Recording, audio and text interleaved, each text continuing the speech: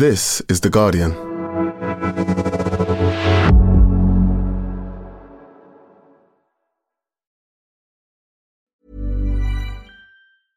Introducing Wondersuite from Bluehost.com. Website creation is hard, but now with Bluehost, you can answer a few simple questions about your business and get a unique WordPress website or store right away. From there, you can customize your design, colors, and content. And Bluehost automatically helps you get found in search engines like Google and Bing. From step-by-step guidance to suggested plugins, Bluehost makes WordPress wonderful for everyone. Go to bluehost.com/wondersuite. Tired of ads barging into your favorite news podcasts? Good news. Ad-free listening is available on Amazon Music for all the music plus top podcasts included with your Prime membership. Stay up to date on everything newsworthy by downloading the Amazon Music app for free or go to amazon.com/news ad free. That's amazon.com/news ad free to catch up on the latest episodes without the ads. I'm Robert Booth, I'm the Guardian Social Affairs correspondent, and in 2014 I followed the then Prince Charles around for a few days and spent several weeks investigating the question of what kind of king he would be. That resulted in a long read that tried to answer that question. And it's a question now, of course, which is absolutely live because the moment is upon us that Prince Charles has finally become King Charles III. One of the key questions I wanted to think about was how Charles would balance his activism and his dynamic approach to being heir to the throne, where he would campaign and convene powerful people in order to create change on issues like climate change, on architecture, on alternative medicine, and how he would balance that with the needs of being a sovereign and a unifying figure in the country. That's the very issue that we have to see now, how King Charles III will develop as a sovereign. One of the things that struck me in writing the piece was the depth of Charles's involvement in the subjects that he cares about and how he wanted to get into the detail of whatever it is that he is interested in. That's something that has defined his life, and it's going to be a challenge for him, I think, as he becomes king and sovereign of the United Kingdom, to balance that with the need to somehow act as a figurehead that everybody can rally around, not just on the causes that he finds interesting. Welcome to The Guardian Long Read, showcasing the best long-form journalism covering culture, politics and new thinking. For the text version of this and all our long reads, go to theguardian.com/long read. What Kind of King Will Charles III Be? By Robert Booth.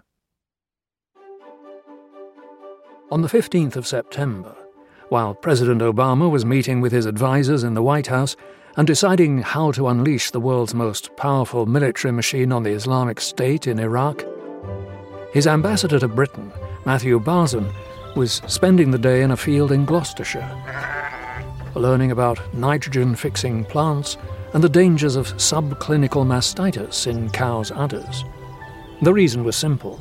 Barzun was visiting Prince Charles's organic home farm. Wearing box-fresh Hunter wellies, Barzun picked his way around some cowpats to take a close look at a field of organic red clover. He snapped a photo on his smartphone. For the past 34 years, the farm has been one of Charles's chief passions. It has become the agricultural embodiment of his beliefs about everything from the natural world to the globalized economy. On winter weekends, he can be found wearing his patched-up tweed farm coat, laying some of the farm's hedges to keep alive one of his beloved traditional farming techniques. Charles is such an enthusiast that he hosted the National Hedge-Laying Championships here in 2005. The farm closely reflects Charles's likes and dislikes. In one field, there is a herd of Ayrshire cattle. Charles bought them after he declared that he didn't want yet more common black and whites. That morning, the ambassador was not the only influential figure invited for a private tour of the royal farm. Alongside Barzun was Professor Ian Boyd, the Chief Scientific Advisor at the Department for Environment, Food and Rural Affairs, DEFRA, George Ferguson, the elected Mayor of Bristol, and Sir Alan Parker, the Chairman of Brunswick, the public relations company that advises Tesco. They were accompanied by civil servants from DEFRA and the Department for Business, Innovation and Skills, and shown round by the Prince's friend Patrick Holden, an organic agricultural campaigner, and Charles's farm manager, David Wilson. The day was organised by Holden's Sustainable Food Trust, but the talking points faithfully echoed Charles's view that industrialised agriculture is a big, dangerous experiment with our environment and a threat to the livelihoods of small farmers. Here was a branch of Prince Charles's power network in action. Away from the public glare, issues that matter intensely to him were being discussed in front of some of the most powerful people in Britain. In an echo of his famous comment of 1986 that he talks to his plants, he joked more recently he actually instructs them. There was even a brief exchange on whether oak trees communicate with their relatives through the soil. Holden and Wilson raised a few eyebrows with some of their scientific claims, not least about the danger of antibiotics in meat. On the whole, though, the guests seemed receptive. Over the past 4 decades, Charles has carved out a unique position for himself as an elite activist, tirelessly lobbying and campaigning to promote his concerns. From farming to architecture, medicine to the environment, his opinions, warnings and grumbles are always heard. He spreads his ideas through his writings and speeches, his charities and allies, and behind the scenes in private meetings and correspondence with government ministers. His interventions matter. Peter Hain, the former cabinet minister who lobbied with Charles for NHS trials of complementary medicine, summed up his influence in this way. He could get a hearing where all the noble, diligent lobbying of the various different associations in the complementary medicine field found it hard. Letters, written in black, inky scrawl, are a key part of his lobbying arsenal. His carriage on the royal train is fitted with a desk, blotting paper, and a stash of red-crested HRH notepaper, on which he scrawls his black spider memos. He writes the memos whenever he can, late at night, after dinner guests have left, even at 35,000 feet on the royal jet. I have travelled with him, and within 5 minutes of takeoff he is doing his letters, said Patrick Holden. At home he goes back to his desk after dinner. How many of us do that? Sometimes the late-night letter-writing is so exhausting that the prince, who turned 66 last week, is found asleep at his desk. It is a habit that has put him in a precarious position. On the 24th and 25th of November, the Supreme Court will be asked to decide whether Charles's letters to ministers should remain private. This may be the final chapter of a 9-year legal battle between the Guardian and the government over freedom of information laws. In 2005, this newspaper asked to see letters Charles had written to ministers in 2004 and 2005. The government refused, but revealed that Charles had sent 27 letters to several departments over 8 months.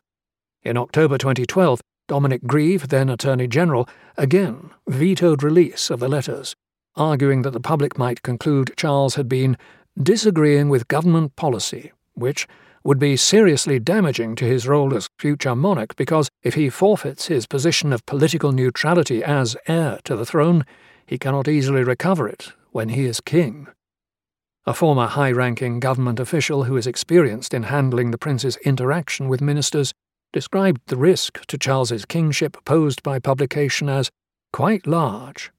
There are, he said, quite a lot of letters, and they say some things that are quite zany.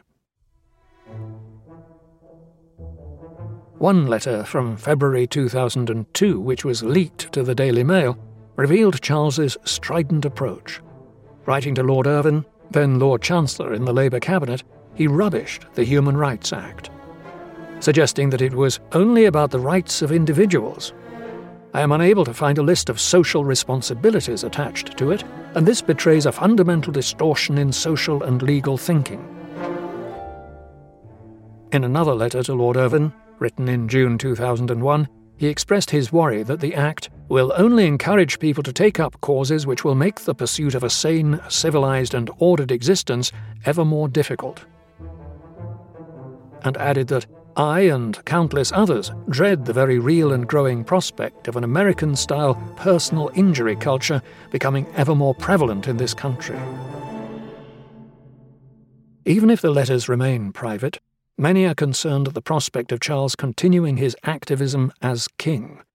His record suggests that he will find it hard to abandon his campaigning approach. Charles has used the phrase mobilizing to describe his activities. His critics call it meddling.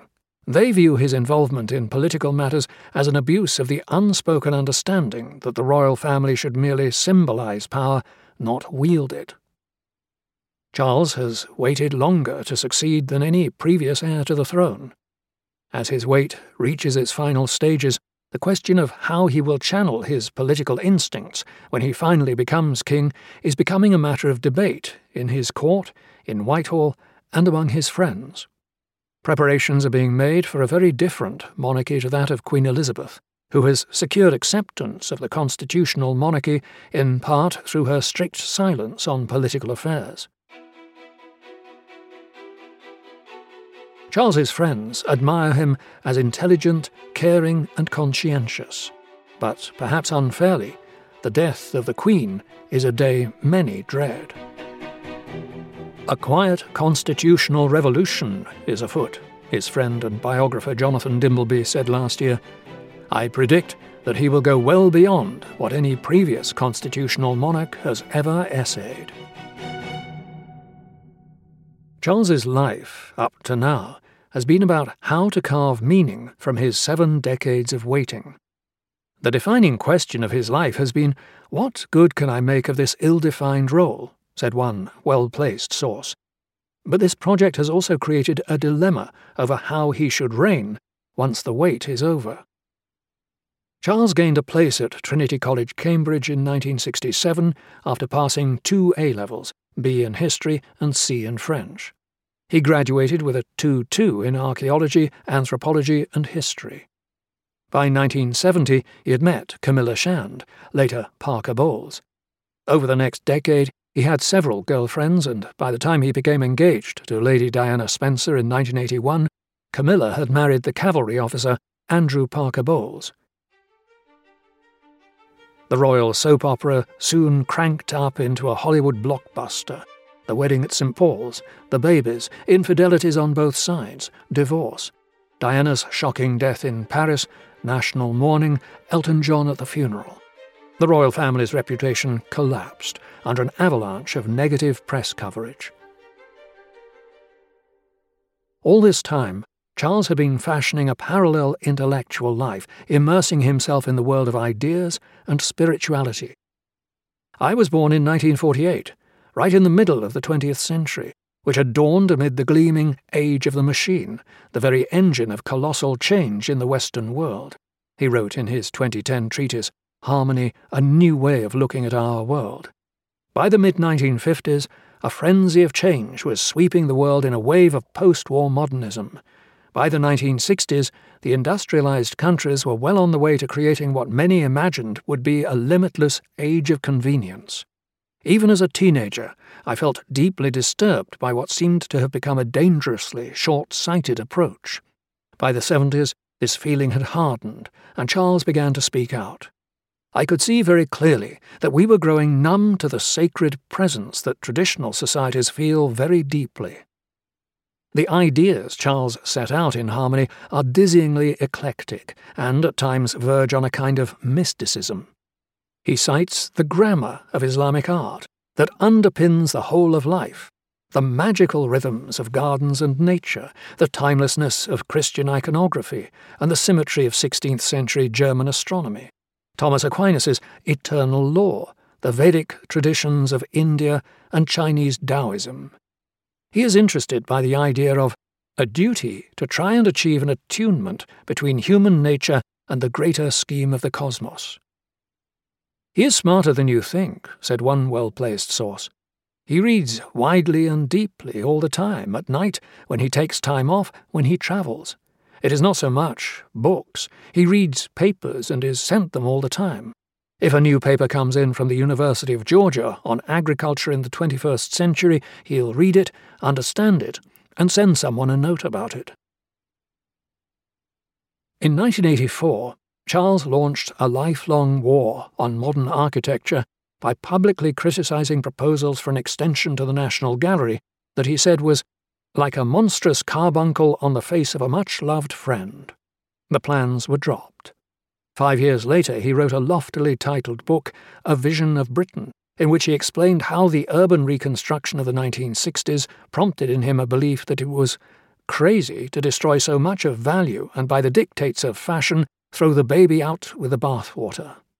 He quoted G.K. Chesterton in his call to the quiet majority who, he felt, shared his views. "We are the people of England that never have spoken yet." From the mid-70s onwards, Charles began setting up charities, not as a patron like his mother, but as president, leading meetings and directing them from St. James's Palace under the auspices of his charitable foundation, which he launched in 1979. Promoting his beliefs in the fields of health, work, the environment and architecture, his network of organisations came to handle £100 million a year in funds. Friends such as the hedge fund billionaire Michael Hintz donated money, and the government provided grants. Charles began appointing experts to advise him, such as the former Friends of the Earth leader Tony Juniper. St. James's Palace became a kind of grand salon for convening the powerful. Charles's Rainforest Summit in 2009, where he proposed schemes to limit deforestation and reduce climate change, attracted the then French President Nicolas Sarkozy, then US Secretary of State Hillary Clinton, and UN Secretary-General Ban Ki-moon. Charles had established his court as a kind of think tank, a model that may well follow him to Buckingham Palace. According to a source who has known Charles for many years, the charity network, which employs experts on architecture, regeneration, business and the environment, will be slimmed down but will remain proactive and entrepreneurial. Some say Charles's activism reflects not just his personality but the era he was born into. He will be the first British monarch to have gone to school, Gordonston in Scotland, which he later described as like Colditz with kilts.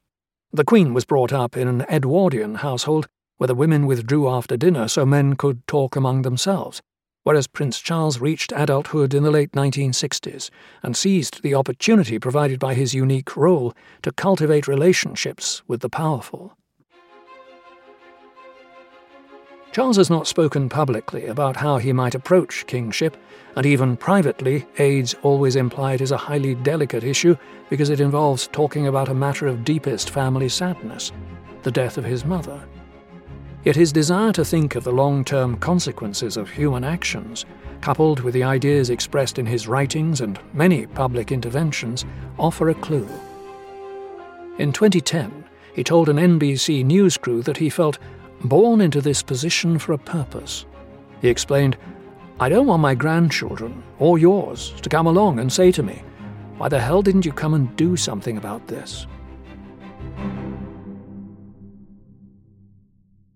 Thanks for listening to The Guardian Long Read. We'll be back after this.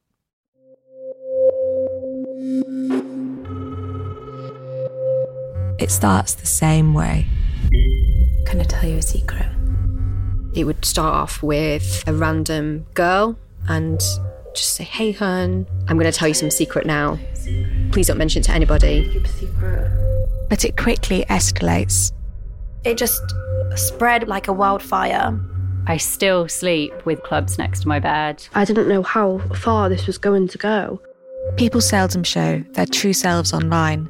But one man, he's taken it much further. I was terrified. Who is the cyberstalker behind these messages? He actually said to me, "Good luck proving it's me."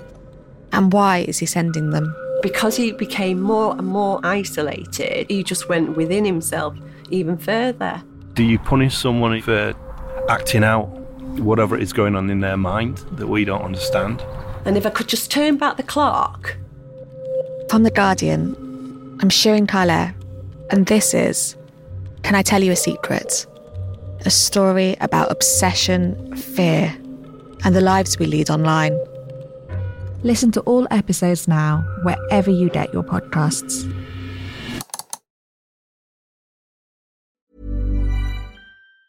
Tired of ads barging into your favorite news podcasts? Good news. Ad-free listening is available on Amazon Music for all the music plus top podcasts included with your Prime membership. Stay up to date on everything newsworthy by downloading the Amazon Music app for free or go to amazon.com/news ad free. That's amazon.com/news ad free to catch up on the latest episodes without the ads. The audio long read is supported by BetterHelp. Here's a question. If you had an extra hour in your day, what would you do with it? Watch TV? Read a book? Meet up with a friend? Maybe a little nap? A lot of us spend our lives wishing we had more time. But for what? Perhaps to best answer that, you need to work out what's truly important to you, then make that a priority.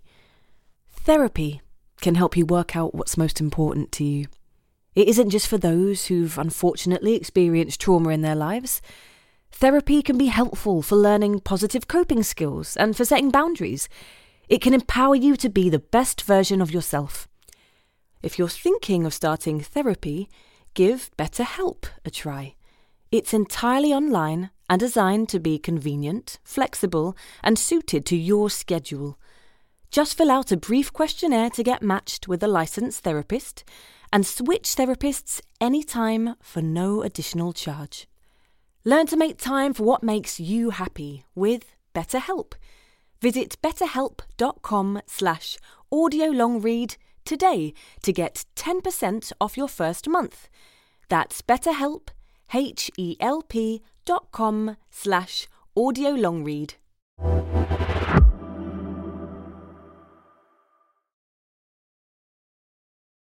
Welcome back to The Guardian Long Read.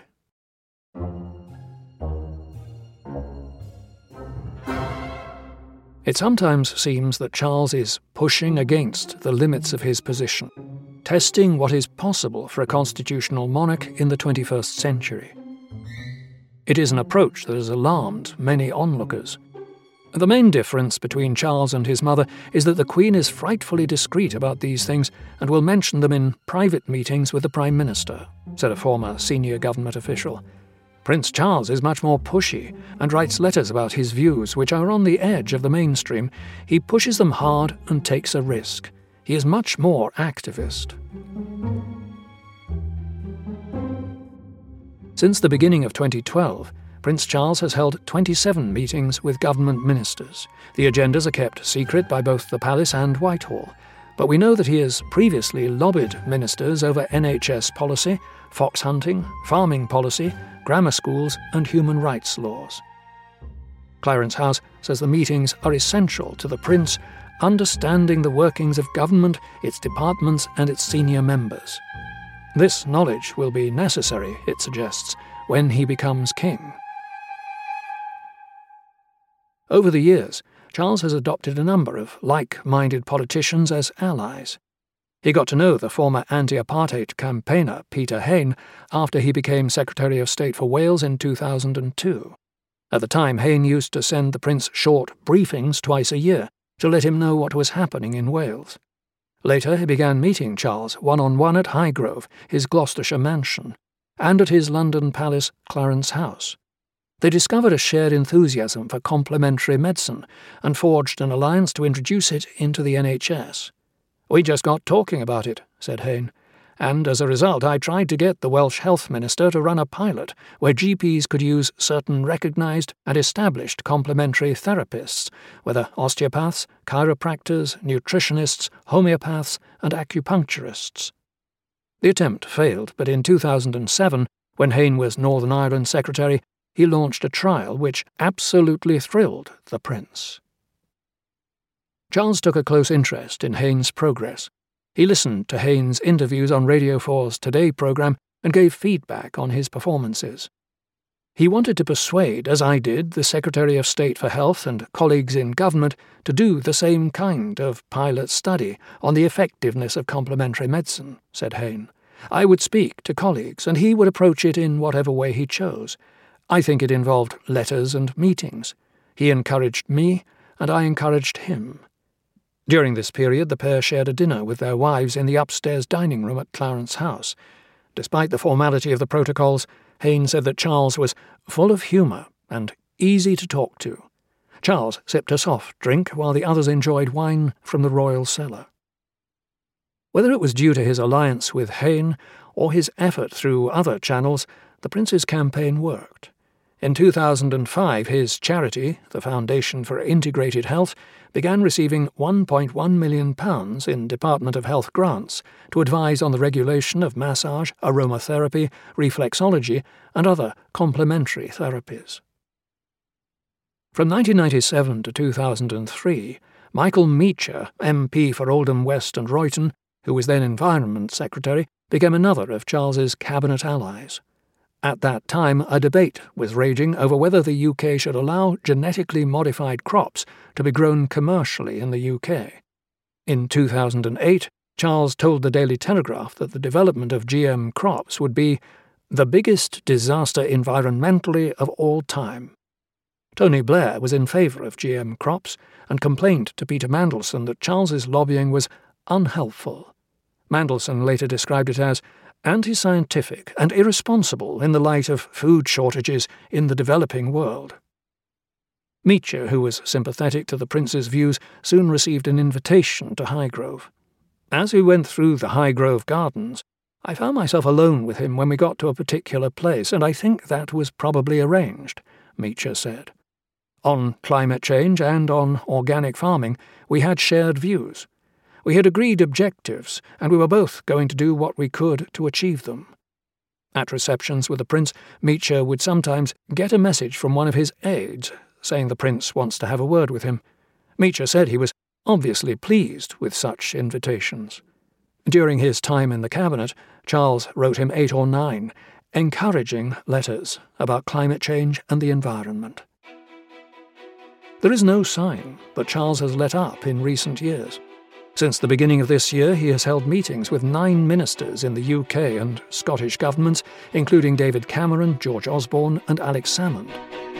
In just 3 days in September, he met Liz Truss, the Environment Secretary, Brandon Lewis, Housing Minister, and John Hayes, Transport Minister. Then there are the dinners at Highgrove, the prolific letter writing, and campaigning by the 15 charities of which he is president.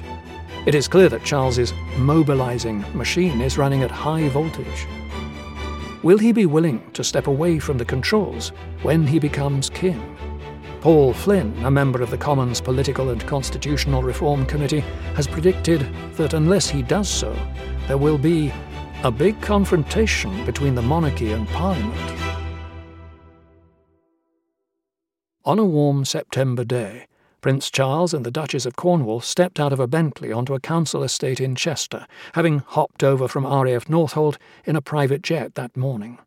On the back seats of the car were his and hers cushions in case the creamy leather upholstery was insufficiently comfortable. Charles had come to Chester for a day of walkabouts.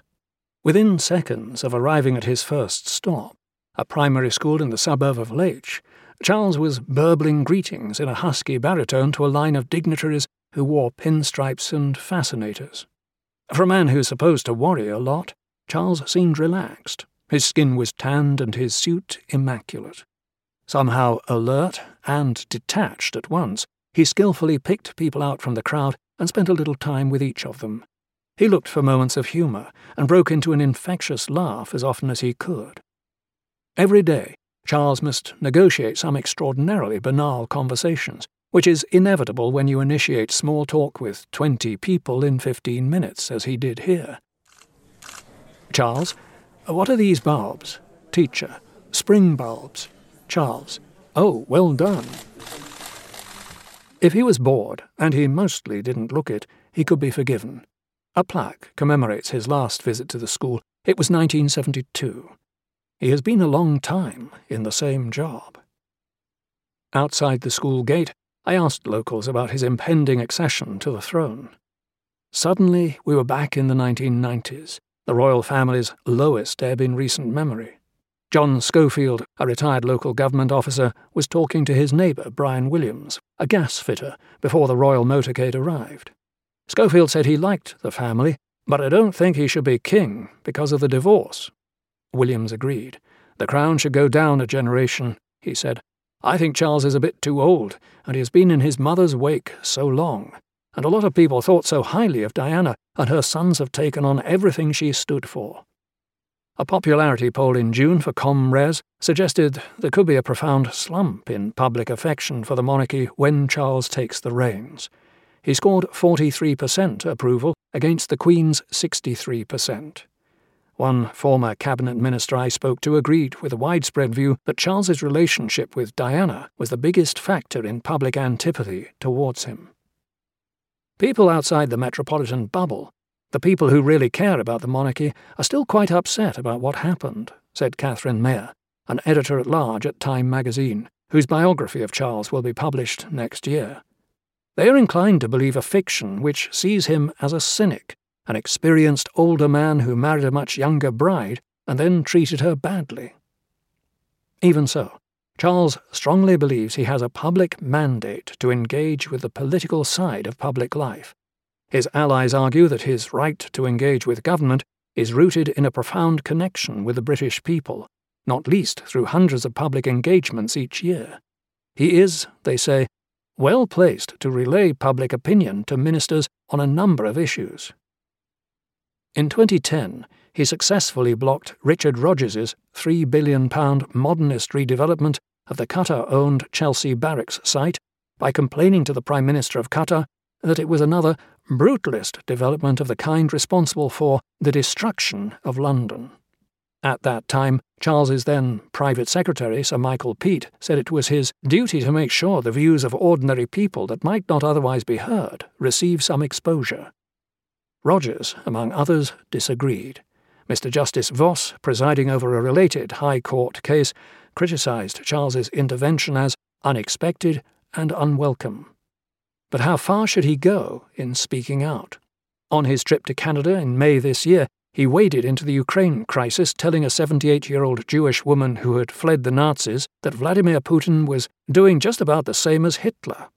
Putin said the statement was unacceptable and not what kings do. Foreign Office diplomats might have been alarmed, but 51% of British people polled by YouGov said the comments were appropriate, and only 36% disapproved. Many of those who know Charles well believe that, as king, he will not adopt the same discreet style as his mother. As one source put it, the man the public has seen for the last 40 years is the man the prince is. He will be true to his beliefs in his contributions, said another source, who has known Prince Charles for many years. Rather than a complete reinvention to become a monarch in the mould of his mother, the strategy will be to try and continue with his heartfelt interventions, albeit checking each for tone and content to ensure it does not damage the monarchy. Another source spelled out the possible new rules of engagement. Speeches will have to pass the following test. Would it seem odd because the Queen wouldn't have said it, or would it seem dangerous? His allies offer assurances that there is no cause for concern. Firstly, they argue that Charles and his officials already have a close working relationship with government, and that Charles's team at Clarence House usually shares with ministerial aides any speeches that touch on policy, so that they are ready to iron out problems in advance. Yet it is hard to believe, for instance, that Whitehall cleared Charles's comments about the tragedy of the government's slow response in February to the floods in southern England. What's more, they say, King Charles simply won't have as much time to mobilise. The monarch's schedule is weighed down by the daily red box of state papers, investitures and formal meetings with incoming and outgoing diplomats and clergy. That, too, sounds a little unrealistic, given the plentiful evidence of the prince's appetite for activism. But one source who has known him for years dismissed such concerns. In private moments, at the end of the day and talking freely, he gets frustrated that people don't think he doesn't understand it is a completely different job, being head of state. He fundamentally gets the role that the monarch plays in our constitution, one source said. What politicians are, the monarch is not.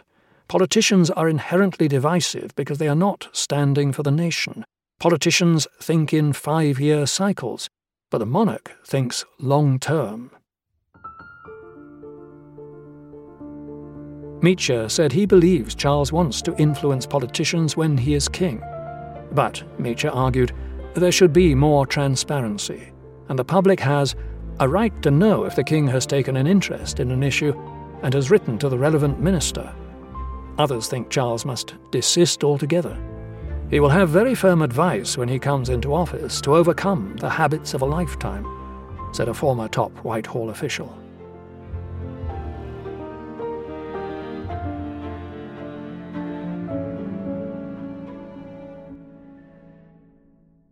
The night before Charles's trip to Chester, 4 members of Republic, the national campaign for an elected head of state, were plotting the end of the monarchy over carrot cake and tea in a neat suburban house on the outskirts of Altrincham. The area outside Manchester and Liverpool, 2 cities with radical political histories, is a relative stronghold for Republic, but the group still has only 15 regular local activists. Inside the house, flyers and #BornEqual badges covered the dining room table, while a banner demanding a republic flopped over a toy. The Republicans were preparing to run stalls at Wigan Diggers, a festival celebrating the life of Gerard Winstanley, a Cromwell-era political reformer, and at the Live a Better Life vegan festival, where they planned to focus on the royal family's love of hunting. Republicanism is still a taboo, the activists said. In polls over the past decade, support for Britain becoming a republic has remained at only 10 to 20%. They spoke about embracing their beliefs as if they were coming out of the closet. "I've had feelings along these lines for a long time without knowing where to go with it," said Terry Bates. "And then, 30 years later, I find out I'm not alone in feeling like that." For Bates, the moment of truth came at a packed rugby league stadium in Wigan, when he decided to stay seated as the national anthem was played. "I realised this needed to be my protest in front of 32,000 people in the ground," he said. "Now, if I hear it on TV, I walk out of the room." Charles, said Bates, is a useful recruiting sergeant in the Republican cause. "Are people going to be singing 'God Save Our Gracious King' with quite as much enthusiasm?" agreed Helen Guest, a former nursing sister. "I don't think so." But if the middle-aged, beige-clad crowd pressed up against the fence of Chester Cathedral at the royal couple's second event of the day is any indicator, then the answer is yes. Charles and Camilla shook hands, posed for photos, and accepted gifts. According to Charles's allies, talk of William and Kate eclipsing the prince underestimates his popularity with the baby boomer generation, which remains a key constituency for Charles. In Chester, he seemed to be shoring up support with every handshake. Inside the cathedral, the strangeness of Prince Charles's life came into focus. Around one corner, a choir performed a piece by Charles's favourite composer, CMH Parry. Some modernist choir stalls installed 15 years ago caught his disapproving eye. "Doesn't quite go," the prince announced, locking eyes with a senior churchman. "It may be time for a review." Around the next corner were members of the Mercian Regiment of Soldiers, waiting to shake hands with the prince. Behind them was a group of earnest amateur dramatists who were poised to enact part of a mystery play. They wore what looked like M&S pashminas as biblical headdresses. Finally, in the cloister, Charles was invited to hold Grace the Golden Eagle, a magnificent bird who, moments earlier, had evacuated her bowels explosively onto this reporter's notebook.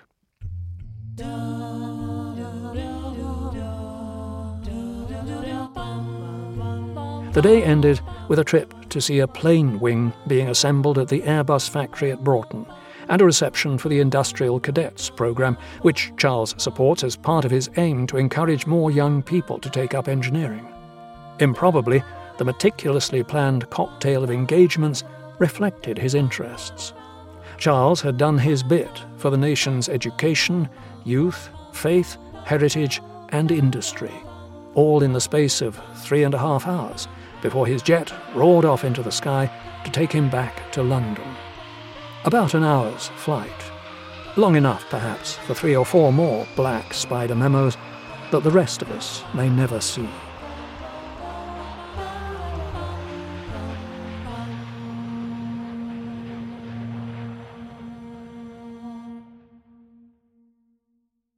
Thanks for listening to The Guardian Long Read.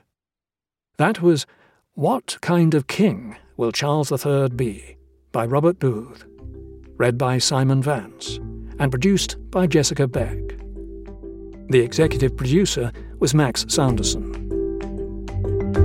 For more Guardian long reads in text and a selection in audio, go to theguardian.com/long read or find us on SoundCloud at SoundCloud/The Guardian Long Read.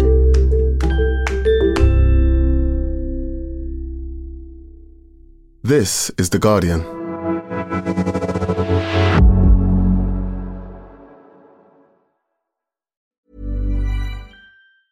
Tired of ads barging into your favorite news podcasts? Good news. Ad-free listening is available on Amazon Music for all the music plus top podcasts included with your Prime membership. Stay up to date on everything newsworthy by downloading the Amazon Music app for free or go to amazon.com/news ad free. That's amazon.com/news ad free to catch up on the latest episodes without the ads.